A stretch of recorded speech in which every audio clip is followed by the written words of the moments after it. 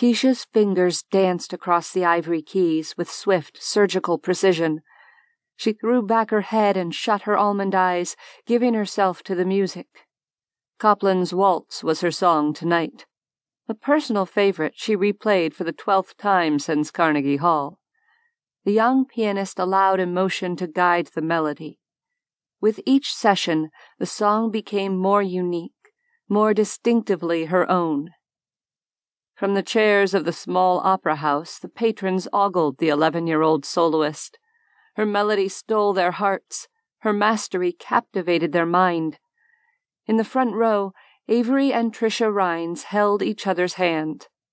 They watched their daughter, still amazed at her talent after dozens of shows across the world's greatest venues. Mr. Rhines gave his wife's hand a squeeze. She turned to him with glassy eyes and a sly, relief-inspired smile.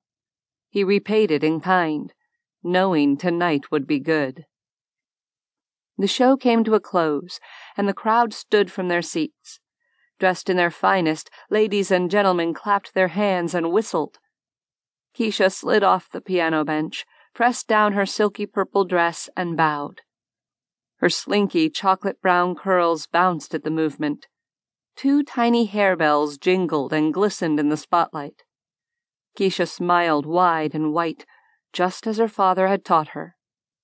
Makeup painted her brown cheeks. It had been applied perfectly to keep her both elegant and innocent. Now that the concert had concluded, she wanted it off her face. Keisha slipped into the backstage doorway, waving a final time at the applauding audience. Most of them were older white men and their wives. They loved her more than a fresh slice of cake. When she was safe from their gazes, Keisha let her falsified smile fade. She took a deep breath, absorbing the stench of body odor in the actors' corridor. It perplexed her how bad most of the grandiose venues smelled behind the stage. As she stretched her scrawny arms far above her head, Mom and Dad waltzed into the barren backstage area. Avery Rhines leaned in and picked up his daughter below the armpits. "There's my little starlet." "Dad!" Keisha giggled as her father spun her in the air. Avery kissed her forehead and put her back on the floor. He placed his hands on his hips and sighed in accomplishment.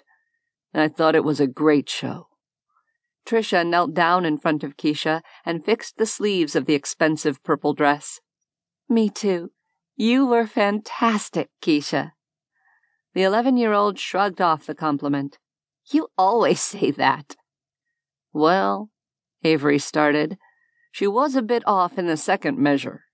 "Avery!" Tricia gawked at him. "She's tired." "Nothing wrong with a little constructive criticism," Avery defended himself. "I already made note of it. We'll work out the kinks tomorrow." "But we practice every day," Keisha replied. "Yes, darling," her father said. "We don't want you to go dull." Keisha frowned. "The tour is over." "That doesn't mean you stop playing," Avery stated. "Now, let's go socialize. I want to be out of here by 11. A few dozen patrons gathered outside the old opera house.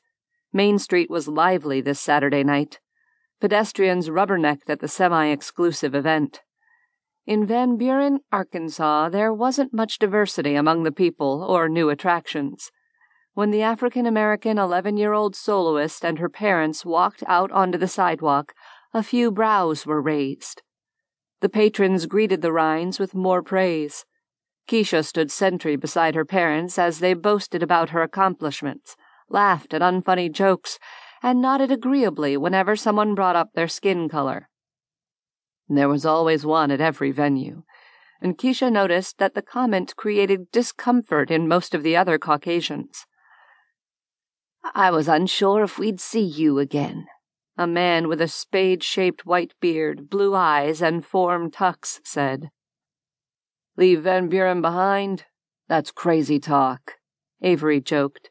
"It's a big world." "I'm sure there are more enticing places," the bearded man replied. "There's no place like home, Sheriff,"